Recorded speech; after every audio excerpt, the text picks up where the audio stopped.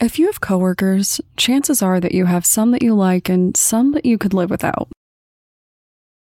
When you work in a challenging or competitive workplace, tensions can run high. The people we work with can be our closest friends, but they can also be our worst enemies. And when one coworker goes missing from work, it's everyone's problem.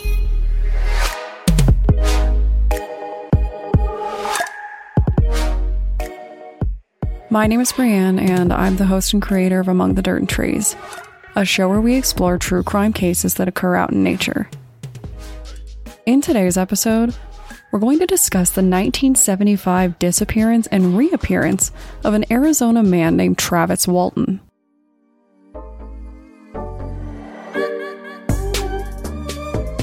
At the time of his disappearance, Travis Walton was carrying out daily tasks in the Apache Sitgreaves National Forests. He was a lumberjack. On November 5th, 1975, he was working alongside fellow members from his logging crew when he disappeared without a trace. Police searched for him for several days. They pulled out all the stops, a huge search team, dogs, helicopter searches, the works. But try as they might, they couldn't find him. Though it was completely possible that the forest simply swallowed him up or he got lost or something, police were pretty suspicious. They had good reason to believe that his coworkers knew where he was, because they all had an outlandish story about a seemingly impossible disappearance.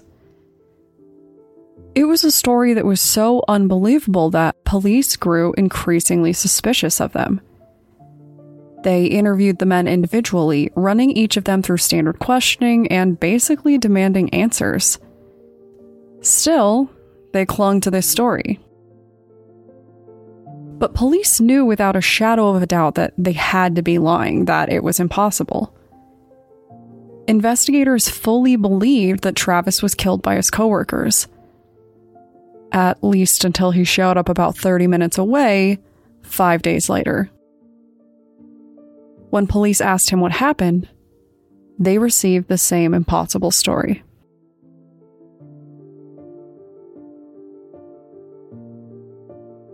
Now, if your coworker goes missing and you're trying to cover your tracks, you want something believable.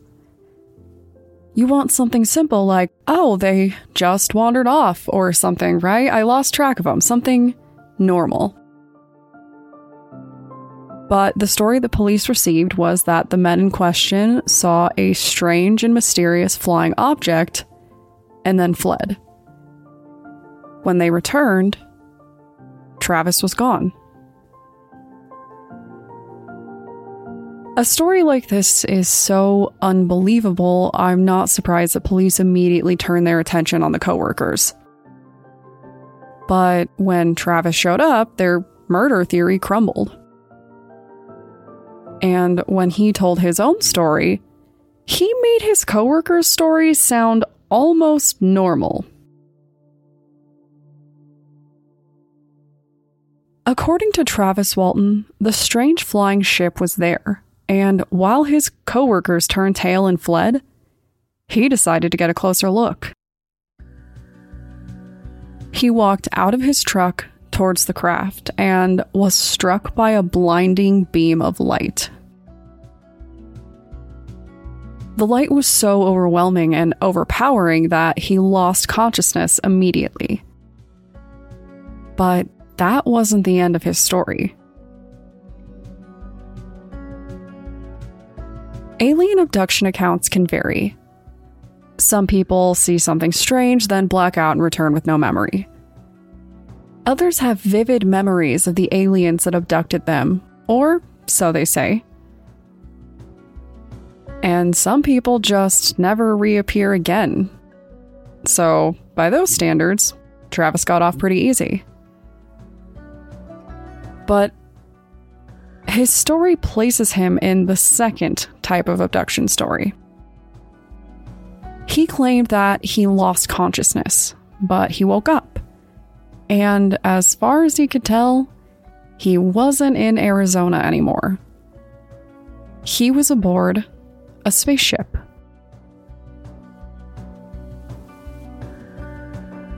Now, if you've been listening to the show for some time, you know that aliens are definitely on my list of fears. I will take zombies, I will take ghosts, but the idea of being on a table in a lab... Let's just say I've spent a little too much time in labs and I want no part of being the specimen. It was in this kind of sterile lab environment that Travis claims he woke up. Now, waking up in an alien spacecraft would be terrifying even if you didn't see a single alien.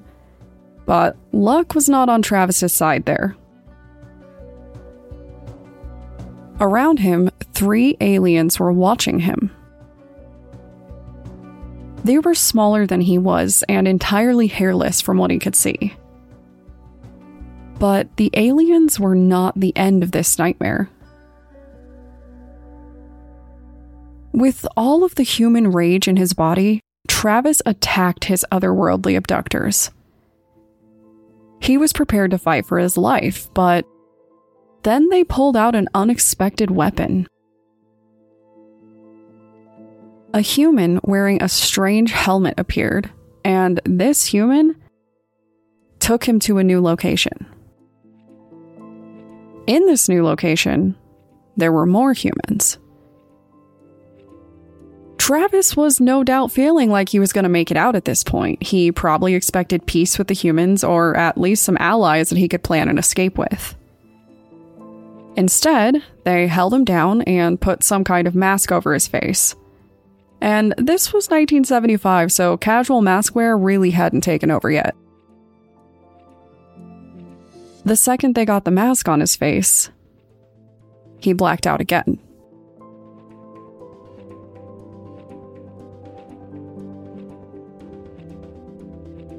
Five days had passed since Travis disappeared, and he safely assumed that he spent most of it unconscious due to some kind of intergalactic anesthesia. He showed up walking down the road in a state of confusion. Police were able to confirm that he was missing, and that his coworkers didn't kill him and that he was safe now. But they were even more confused than before, until it occurred to them that this all had to be a hoax. The news caught wind of Travis Walton's abduction story, and it went viral.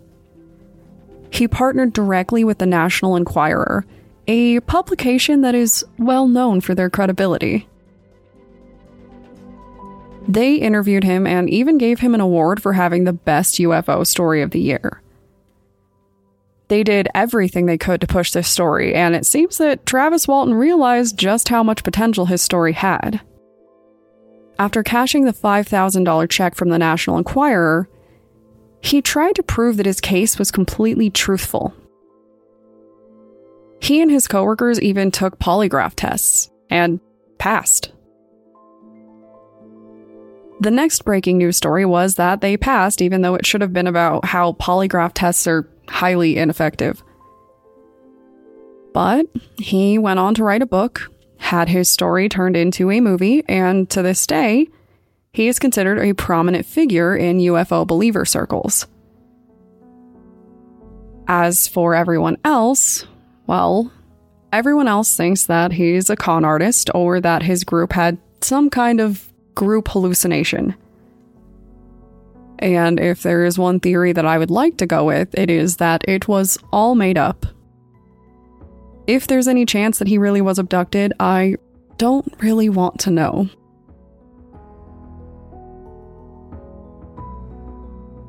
I think I really like this case because it has 3 different kinds of crime in it.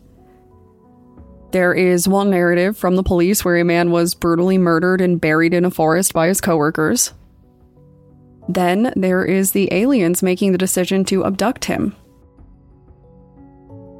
I guess I don't really know if our laws even apply to aliens, but if nothing else, I feel like those human beings who held him down and drugged him should be called in for questioning, space helmets and all. And then, of course, there is the third possible crime. The possibility that Travis Walton and his coworkers staged his entire disappearance and filed a false police report in hope of seeking fame and fortune with a viral, believable alien abduction story. So, you will have to tell me which one you think is true and which crime you think is worse. As for me, I think I'm just going to rest easier making the assumption that it was a hoax carried out for a lot of money. So if you want to discuss alien movies, abduction stories, or your preferred apocalypse of choice, feel free to contact me on Twitter or Instagram using the tag @DatPod. Thanks, guys.